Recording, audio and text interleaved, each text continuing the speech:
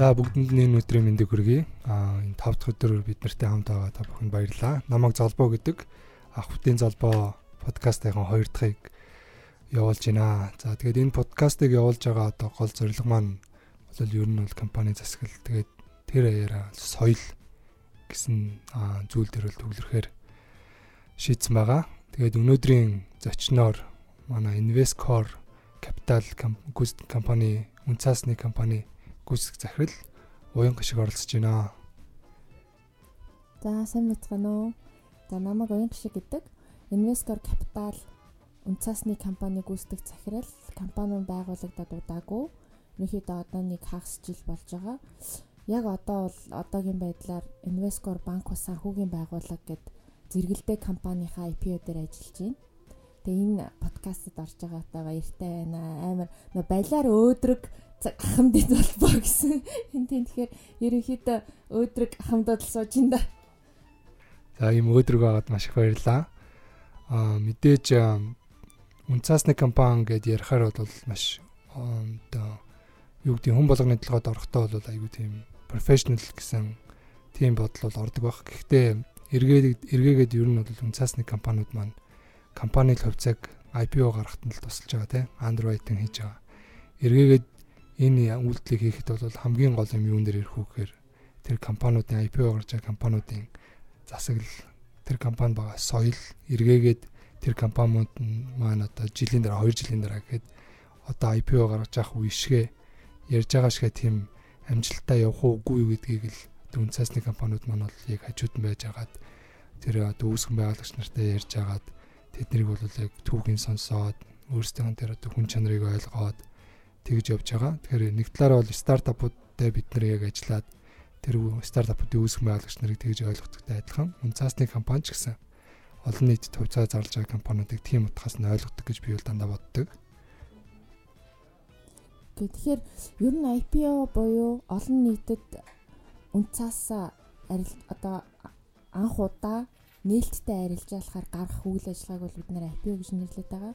Тэгэхээр буцаагаад ХХК буюу одоо хязгаарлагдмал хариуцлагатай компани байжгаад хувьцаат компани нээлттэй компани болох энэ хоёрын хооронд үүсэж байгаа ялгаа бол яалтж байхгүй. Хамгийн гол ялгаа бол засаглал, сайн засаглал. Тэгэхээр өнөөдөр ХХ компани буюу хаалттай компани хүрээнд бол 5 найз нийлээд компани явуулж болно тийм ээ. Тавуулаа шийдвэрээ гаргаа явна. 5 биенийхээ эрх ашигыг харна тийм ээ.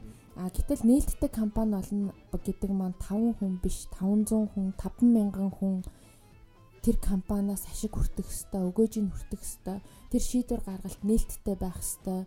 Тэр шийдвэр гаргалтыг тэр одоо олонх буюу юу гэдгийг 75% ч гэдэг юм уу 80%-ийн 5 хүний эрх ашигт ажиллаж болохгүй тийм ээ. Тэр хүмүүсийн хамааралтай компаниуд нь одоо юу гэдгийг илүү үнэтэй худалдан авалт хийгээдэж болохгүй ч гэдэг юм уу. Тэгэхээр нөгөө жижиг хувьцаа эзэмшигчдийн эрх ашигыг яаж хангах юм бэ гэдэг асуулт аягүй их гарч ирдэг. Тэгэхээр энэ бол гол жижиг хувьцаа эзэмшигчдийн эрх ашигыг хамгаалах хамгийн гол зүйл бол сайн засаглал. Тэгэхээр сайн засаглал гэдэг маань юу юм бэ? Энэ өөрөө аягүй фэнси нэр том юм. Гэхдээ сайн засаглал гэдэг өөрөө юу хэлдэг юм бэ гэхээр ерөөсөө л төлөөлөл удирдах зөвлөл. Төлөөлөл удирдах зөвлөл гэдэг маань өөрөө хувьцаа эзэмшигчдийн эрх ашигыг төлөөлж байгаа. Одоо тэр тухайн компани өдөр тутмын үйл ажиллагааг удирдах явж байгаа менежментийн үйл ажиллагаанд хяналт тавьж өгч идэг, шийдвэр гаргалтыг мэргэжлийн түвшнөөс гаргаж идэг ийм бүтэц бүрэлдэхүүн мэргэжилтнүүдийн одоо цугларалт гэх юм уу ийм байгууллага байж идэг.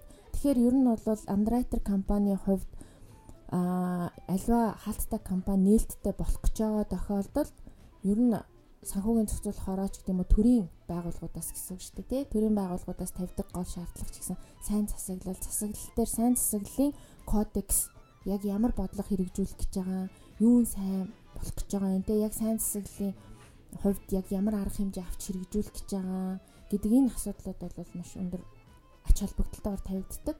Тэгэхээр энэ дээр бол угаасаа одоо юу гэдгийг олон жилийн одоо бизнесийн түүх, бизнесийн удирдлага, компани засаглал, компани үйл ажиллагааны сайн одоо practice гэдэг юм уу эндээс харахад бол ерөөсөө л сайн засаглал байх хэвээр.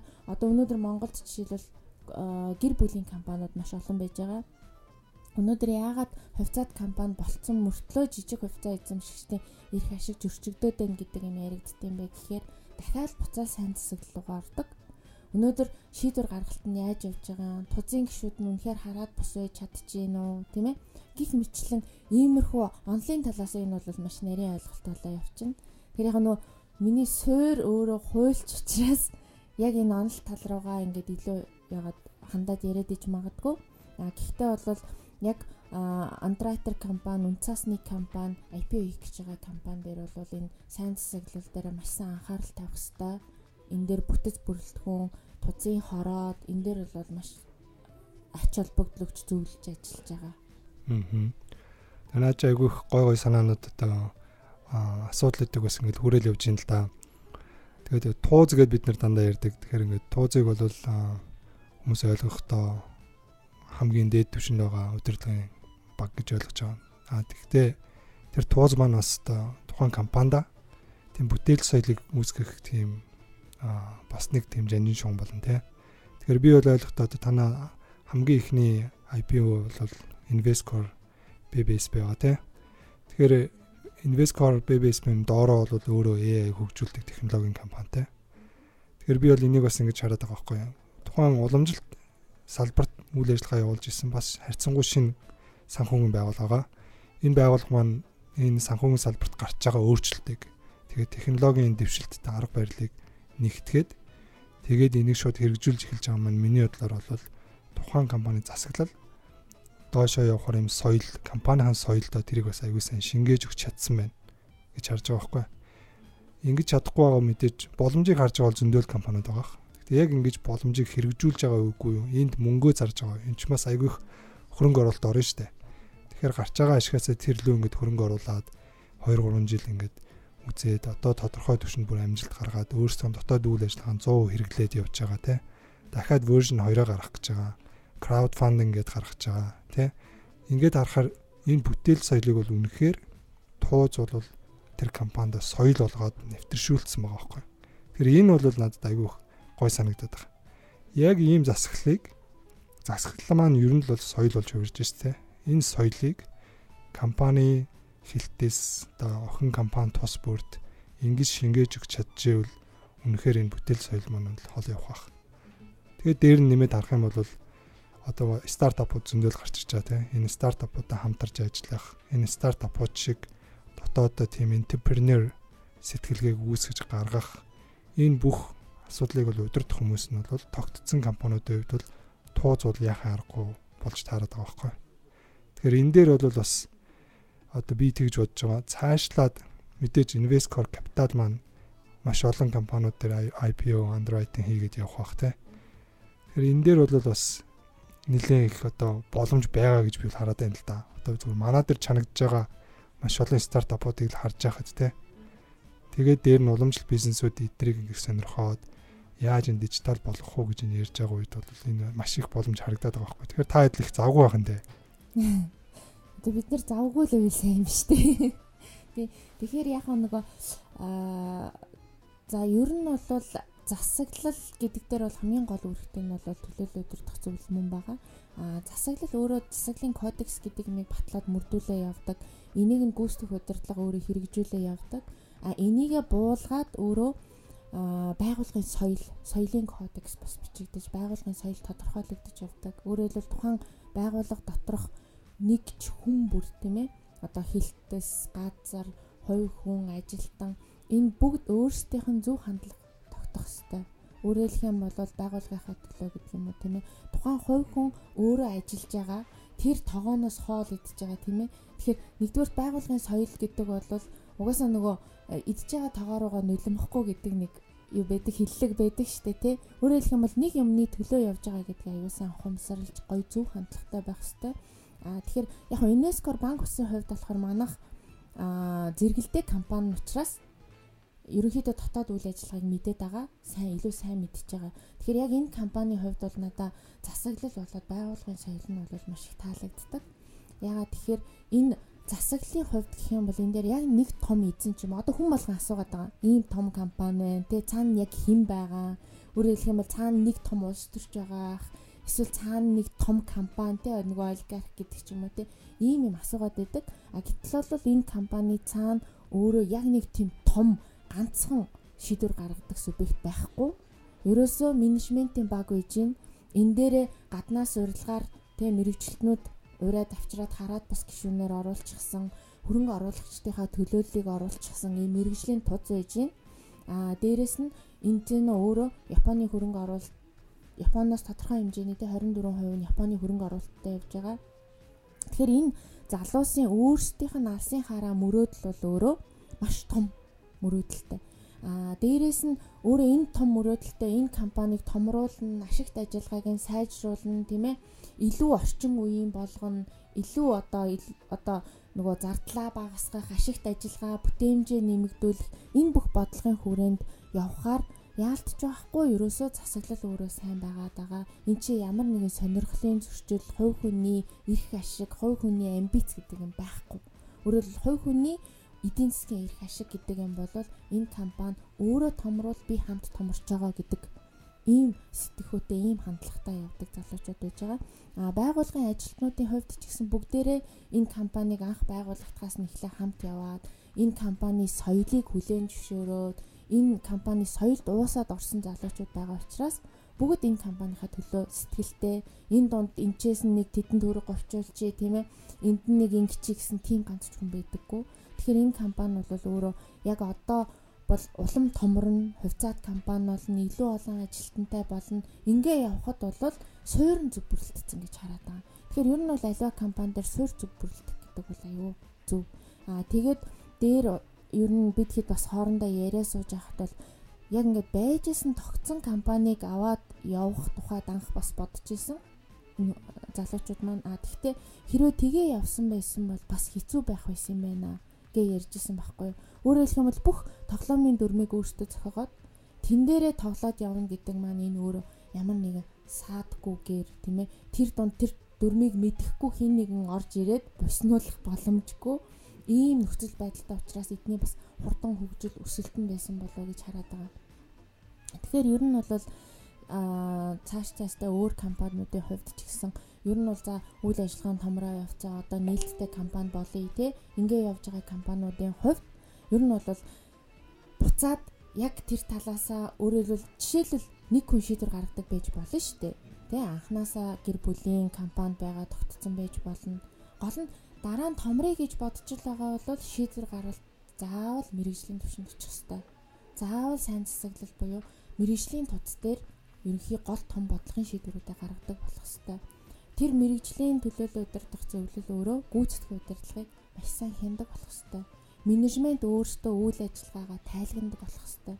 Яа тэгэхээр 50000 хувьцаа эзэмшигчид тайлагнана гэж байхгүй байхгүй. Тэгэхээр 50000 хувьцаа эзэмшигч тэн дээр шийдвэр гаргана гэж байхгүй.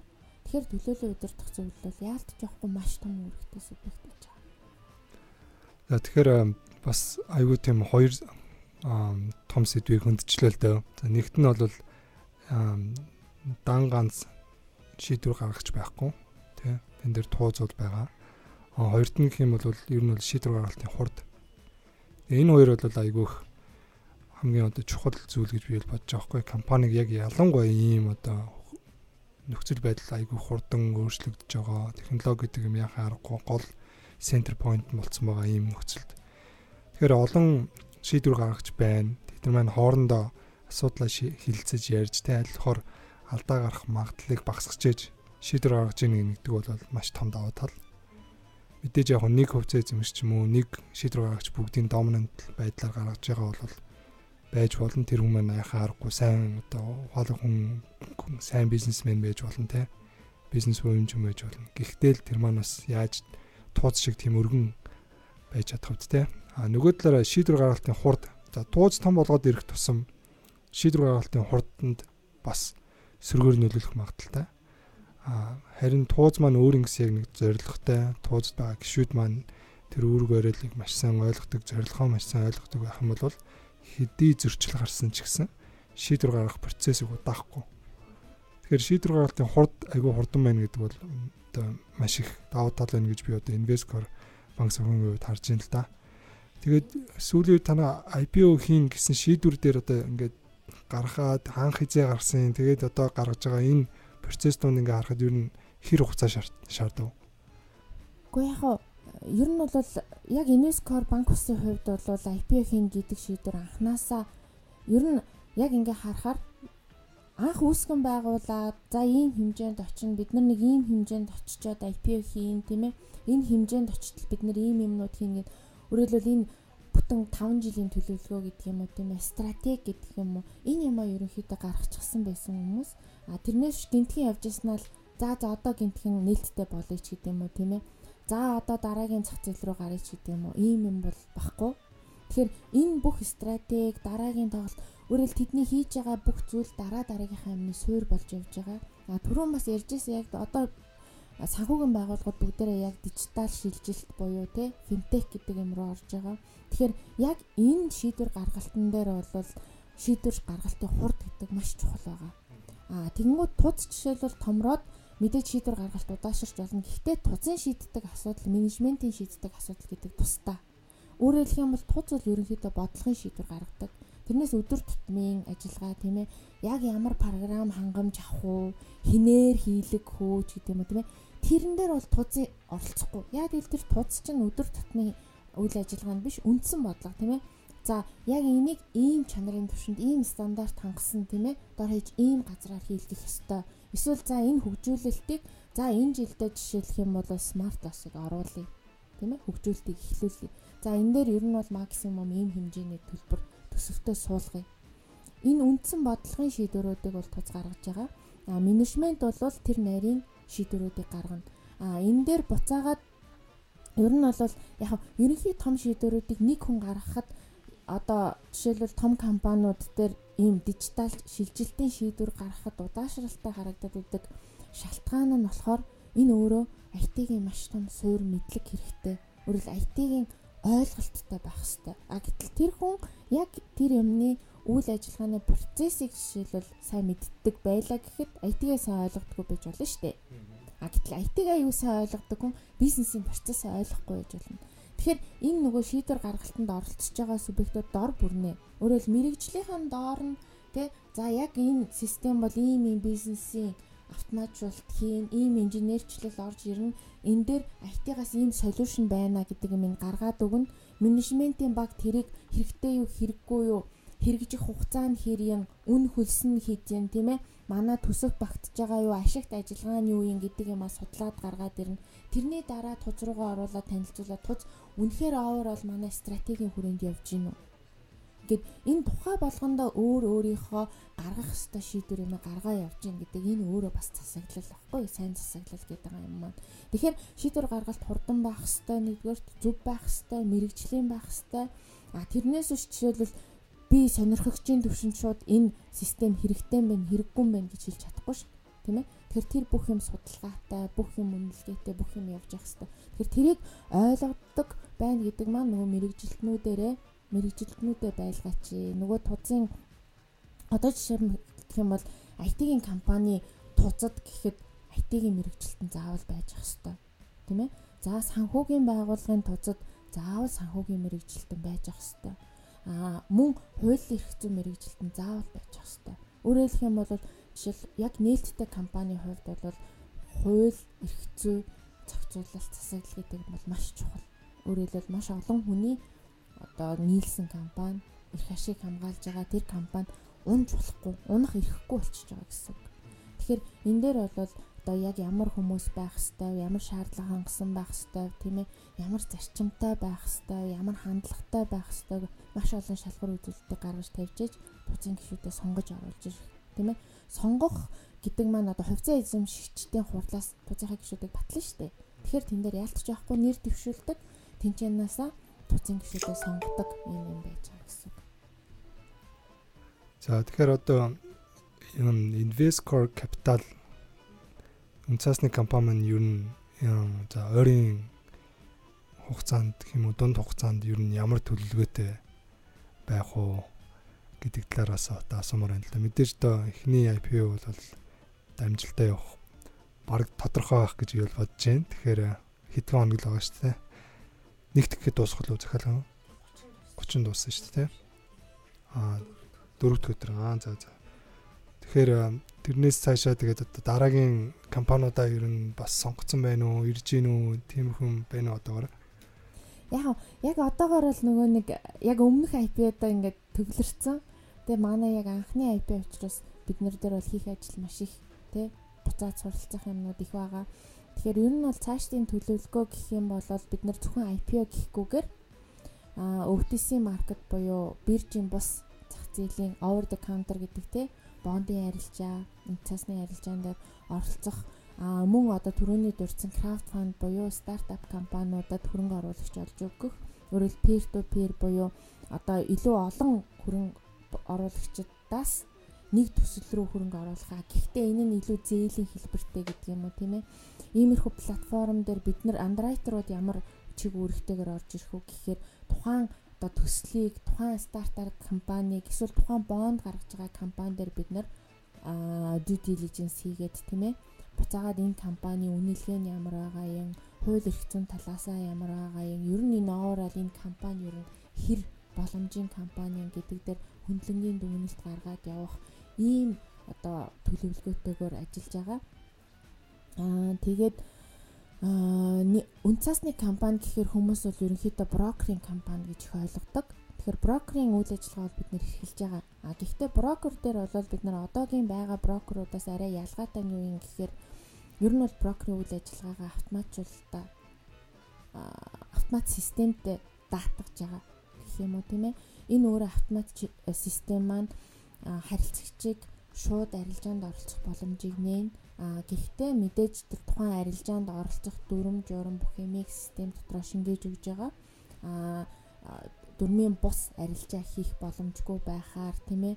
Үнийн дүн дээр нь ямар журмын дагуу ямар хязгаарлалтууд яаж тавигдах ёстой энэ бүх юмыг системд оруулж өгөөд энийг одоо нөгөө Японы IT компаниар хийлгэж байгаа. Энэ Японы IT компани манай нөгөө AI Lab хоёр маань хамтарч ажиллаад одоо брокерийн системээ ерөнхийдөө ашиглалтанд оруулах гээд ажиллаж байгаа. Тэгэхээр манайх бол ерөнхийдөө яг брокер гэдэг дээр за ирээд бүртгүүлээд тэ арилжааныхаа системээр дамжуулаад арилжаанд оролцох тэр харилцагчдыгаа бүртгэж байгаа брокерийн дансныг явуулж байгаа. Гэхдээ энэ бол манай яг үндсэн бизнес бол бас биш. Нөгөө талаасаа бид нарт бас дилерийн тусгай зөвшөөрөл байгаа.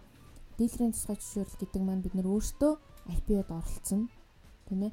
Ашигтай хувьцаануудыг худалдаж аваад буцаагаад хөрөнгөний зах зээл дээр дилер хийгээд тийм позиц үүсгээд ингээ явна. Явандаа ерөнхийдөө 19 оны эцсээр эсвэл ер нь бол баг 20 оны ихэр ч юм уу гадаадын хөрөнгөний бирж дээр арилжаанд оролцох хэрэгтэй авах төлөвлөгөөтэй байгаа. Тэр тохиолдолд илүү гадны хөрөнгөний биржүүд дээр позиц авах тийм ээ. Тинчээ янз бүрийн бүтээгдэхүүнүүд дээр ажиллах, буцаад харилцагчдаа тэр бүтээгдэхүүнүүдийг санал болгох ийм төлөвлөгөөтэй ажиллаж байгаа. Ер нь бол Invescore санхүүгийн групп гэж явж байгаа. Тэгэхээр энэ групп компани дотор банк ус нь байж гин, үн цасны компани байж гин, лизингийн компани, фандинг гэдэг ингээд ерөнхийдөө мөн одоо хөрөнгөтэй хүн гэдэг юм одоо бид нар бүгдээрээ л мөнгөө хаашаа яаж оруулах илүү өгөөжтэй байх уу тийм ээ. За ажиллаад би болгоцсон мөнгөө бид нар хуримтлалт хийх ёстой юу? Одоо банк усын итгэлцлээр байршуулах уу? Эсвэл одоо үн цасны хувьд одоо үн цасны компаниас дамжуулаад IPO-д оролцчих уу? Хөрөнгөний зах зээлээс хувьцаа авчих уу тий? Эсвэл ерөөсөө үл хөдлөх хөрөнгө авах ёстой юм уу? Эсвэл тэр бүр платформ ашиглаад тий смартфондын жишээлбэл платформ ашиглаад бид нар жижиг компаниудыг дэмжиж явах юм уу гэд хүнд бол маш олон сонголт байгаа. Тэгэхээр тэр олон сонголтод зориулагдсан бүтээгдэхүүнийг бид нар ширээн дээр нь тавих зорилготой. За хэрвээ та урт хугацааны өгөөж хүсэж байгаа бол энэ бүтээгдэхүүн рүү оруул тий. Эрсдэл өндөртэй ч гэсэн өгөөж өндөртэй эсвэл богино хугацааны хийж байгаа бол та ийшээ орж болж гин. За Монголын хөрөнгөний бирж байж болж гин, гадаадын хөрөнгөний бирж байж болж гин. Эсвэл үн цасны үл хөдлөх хөрөнгөний зах зээл байж гин тий. Гэх мэтлэн энэ бүх бүтээгдэхүүнийг бид нар харилцагчдаа бэлэн болгож гаргах энэ дээр ер нь сууж ажиллаж байгаа. Энэ болгоныгоо бүгдийг яг зөв эхлүүлээ. Бүх бүтээгдэхүүний нөхцөлгөө нөхцлүүд буцаагаад харилцагчийнхаа эрх ашигт хангахын тулд ямар эрсдлүүдийг хаасан байх ёстой юм тийм ээ. Яг ямар үйлчлэгийг бид нар санал болгох ёстой юм. энэ үйлчилгээний үндсэн структур яаж бий болох хэвтэй, хин ямар эрх үүрэгтэй оролцох юм те. Тэгэхээр энэ бүх суурь юмнуудаа бол бид нар одоо яг тэн дээрээ суугаад ажиллаж байгаа гэсэн үг. Тэгэхээр айхтар тийм довтлол юм зарыг гээгүүгээд байгаа гэсэн үг биш. Одоохондоо зарах бүтээгдэхүүнээ бид нар аюулсан бэлтгэх хэрэгтэй. Тийм. Тэр тал дээр л сууж байна. За тэгэхээр энэ олон үйл ажиллагаануудыг ер нь төлөвлөсөн байна те. Гэхдээ ер нь хүн болгонд ер нь одоо ярьдаг те underwriter хийнэ гэдэг. Тэгэхээр яг энэ underwriter хийнэ гэж байгаа процесс маань яг юу гэдэг юм бэ? Энэ талаар жоохон дэлгэрэнгүй одоо олон нийтэд танилцуулаад өгөөж. Ер нь бол яг олон улсынхаа нэршлэр гэх юм уу underwriter гэдэг бол эрсдлийг өөр дээрээ аваад буцаагаад харилцагчтай санал болгодог. Өөрөөр хэлбэл IPO хийгээд тэр тухайн IPO хийгдсэн компани үнэлгээ бүх юмыг гаргаад өөртөө судлаад тийм ээ. За тэрийг өөр дээрээ аваад тэрийгэ буцаад жижиг хувьцаа эзэмшигчдлөө зардаг. Хордогч зах зээл дээр гаргадаг. Уг нь бол яг классик утгаараа бол underwriter гэдэг маань өөрөө үгийнхаа утгаар ч гэсэн тийм одоо чиг үүрэгтэй субъект байдаг. Гэхдээ яг Монголын зах зээл төрөнгийн зах зээл дээр бол underwriter маань илүүтэйгээр яг commitment буюу яг би энийг аавна, худалдаж аавна төдий хэмжээний хэрвээ энэ IPO арилжаалагдахгүй бол энэ компани үлдсэн хувьцааг бид нар аавна ч гэдэг юм ба тийм ээ. Тэгж ямар нэгэн амлалт авч commitment хийж орохгүй байх боломж нь бас байгаад байгаа. Тэгэхээр яг Монголын хууль тогтоомжийнхаа дагуу Монголын хөрөнгийн зах зээл дээр underwriter ямар чиг үүрэгтэй орж ийнэ гэхээр за тухайн IPO хийх гэж байгаа компани хөндлөнгийн субъектүүдтэй эхлээд яг процессыг ярих юм бол тухайн компани IPO хийж чадахгүй юу гэдэг юм дээр өөрөөсөө эхлээд судалгаагаа хийж үзнэ тийм ээ.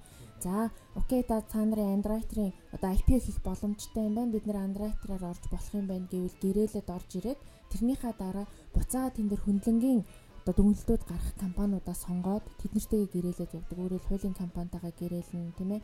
Аудитын компанитайгаа гэрээлнэ. Хөрөнгийн үнэлгээний компанитайгаа гэрээлнэ. Энэ бүх компаниудаа оруулж ирээд үнцаас гаргахчийнхаа өмнөөс тэр компаниудад даалгаврыг нөгөөд тийм ээ. Энэ үнцаасны компани дээр хөндлөнгийн дүгнэлт гаргаад ирээ гэдэг үүргийг өгдөг. Тэгээд тэр компани дүгнэлтүүд бүгдээрээ юм бэлэн болоо гараад ирэхээр бидний одоо мэддэг проспектус буюу үнцаасны танилцуулга гэдэг юмыг бэлтгэдэг.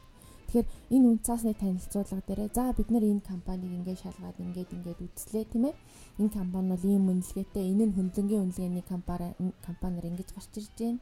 Хуулийн компаниар ингэж гарч ирж байна тийм ээ. Аудит нь ийм байсан байна. Ингээд ингэхээр underwriter-ийн дүгнэлт чинь гараад ирдэг. За ийм учраас энэ компаниуд хууль эрх зүйн хувьд сайн засаглалтай тийм ээ. Хууль эрх зүйн хувьд ямар нэгэн сонирхлын зөрчилтэй гэрээ хэлцэл ийм байхгүй, эсвэл ийм байна тийм ээ. Үнэхээр жинхэнэ эзэмшигчд нь ийм компани ийм хүмүүс байдсан байна. Нөгөө талаасаа санхүүгийн тайлан аудитлэгдсэн тайлангаас суур тоонууд ийм байна тийм. Энэн дээр нь суурлаад гаргасан үнэлгээ ийм байна. Энэ нь өөрөө бодиттой байна, тэ бодиттой биш байна. Бидний үнэлгээгээр ийм гарч ийн. Тэгэхээр энэ компани ер нь бол харьцангуй ийм үнэлгээтэй гэж бид нар харж байна гэдэг. Ийм дүгнэлтийг гаргаад энэ үнцаасны танилцуулга одоо нөгөө төрийн байгууллагуудтай санхүүгийн зохицуулахаараа хөрөнгийн биржтэй өгөөд энэчнээс IPO их зөвшөөрлийг авдаг. Тэгэхээр энэ бүх одоо IPO-гийн ер нь яг ингээ базаад хэлэх юм бол IPO-гийн үйл ажиллагаанд бүх талаас нь бүх юм нь хариуцаад орж байгаа субъект бол underwriter.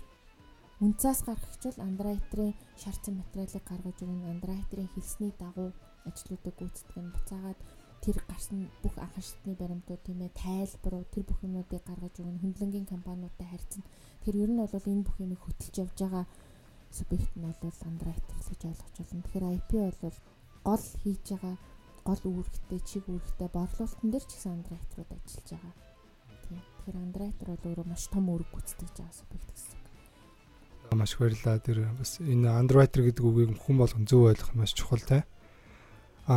За тэгэхээр хоёулаа бол ер нь базаад хэлэхэд юу ярьчих вэ те. Засаглал ярьлаа, соёл ярьлаа. Эргээгээд манай капитал investor capital маань хийж байгаа үйл ажиллагаагаа танилцууллаа те. Тэгэхээр энэ бүгдийг ингээд базаад хэлэхэд бол миний бодлоор бол одоо засаглал дээр үндэслэн засаглалаас чиглэл авсан соёл хамгийн чухал. Эргээгээд бид нэр одоо банк санхүүгийн байгуулагч ирсэн ч тэр үнцаасны компани underwriting хийгээд тухайн байгууллагыг судлаад анхны хувьцаа гаргахад нь шүү дээ. Тэн дээр нь ч гэсэндээ underwriting үйл ажиллагаа явуулахад ч гэсэн өөрөө эрсдэл бас хүлээх гэдэг шүү дээ. Энэ нөхцөл ч гэсэн энэ талаас нь харсан ч гэсэндээ энэ засаглалыг эргээгээд хувьцаа эзэмших санал болгож байгаа энэ үндсэнийг олон жилийн турш ингээд авч явж чадах уу гэдгийг судлаад гаргана гэдэг бол маш одоо хариуцлагатай ажил те. Тэгэхээр энэ бүгдийг бол ер нь бол засаглал дээр тулгуурлаж, засаглал дээр анхаарч, засаглал дээр ерөнхийдөө зөв бүтцэд байна уугүй гэдгийг харж яж гаргаж байгаа. Тэгээ ийм л дүгнэлтийг бол одоо хоёулаа их сонсогчтой хүргэж өгнө те. Ер нь тэгээд битэрч нэлээ удаан ярьчлаа. Тэгэл яг засаглал гэж ярих юм бол энэ чинь маш том сэдв. Тийм ээ. Байгууллагын соёл гэвэл маш том сэдв. Дээрээс нь өөрөө IPO амар том сэдв. Тэгэхээр маш олон тэгээ дээрээс нь дундуур нь бас хоёулаа дижиталчлал, ерөнхийдөө финтекийн талаар дурдаад өнгөрлөө. Уг нь яг энэ сэдв болгон бол өөртөө маш том сэдв. Энэний цаана ярих, хөндөх те маш олон сэдвүүд байгаа. Тэгэхээр цаашдаа ер нь бол өөрөө энэ подкастын зорилго нь илүү компани засаглал, сайн засаглал тийм ээ. Тэгээд одоо байгууллагын соёл гэдэг тал руугаа илүүтэй хандсан ийм подкаст байгаа учраас илүү олон гоё нэвтрүүлгүүд, ярилцлагууд хийгдэх байх.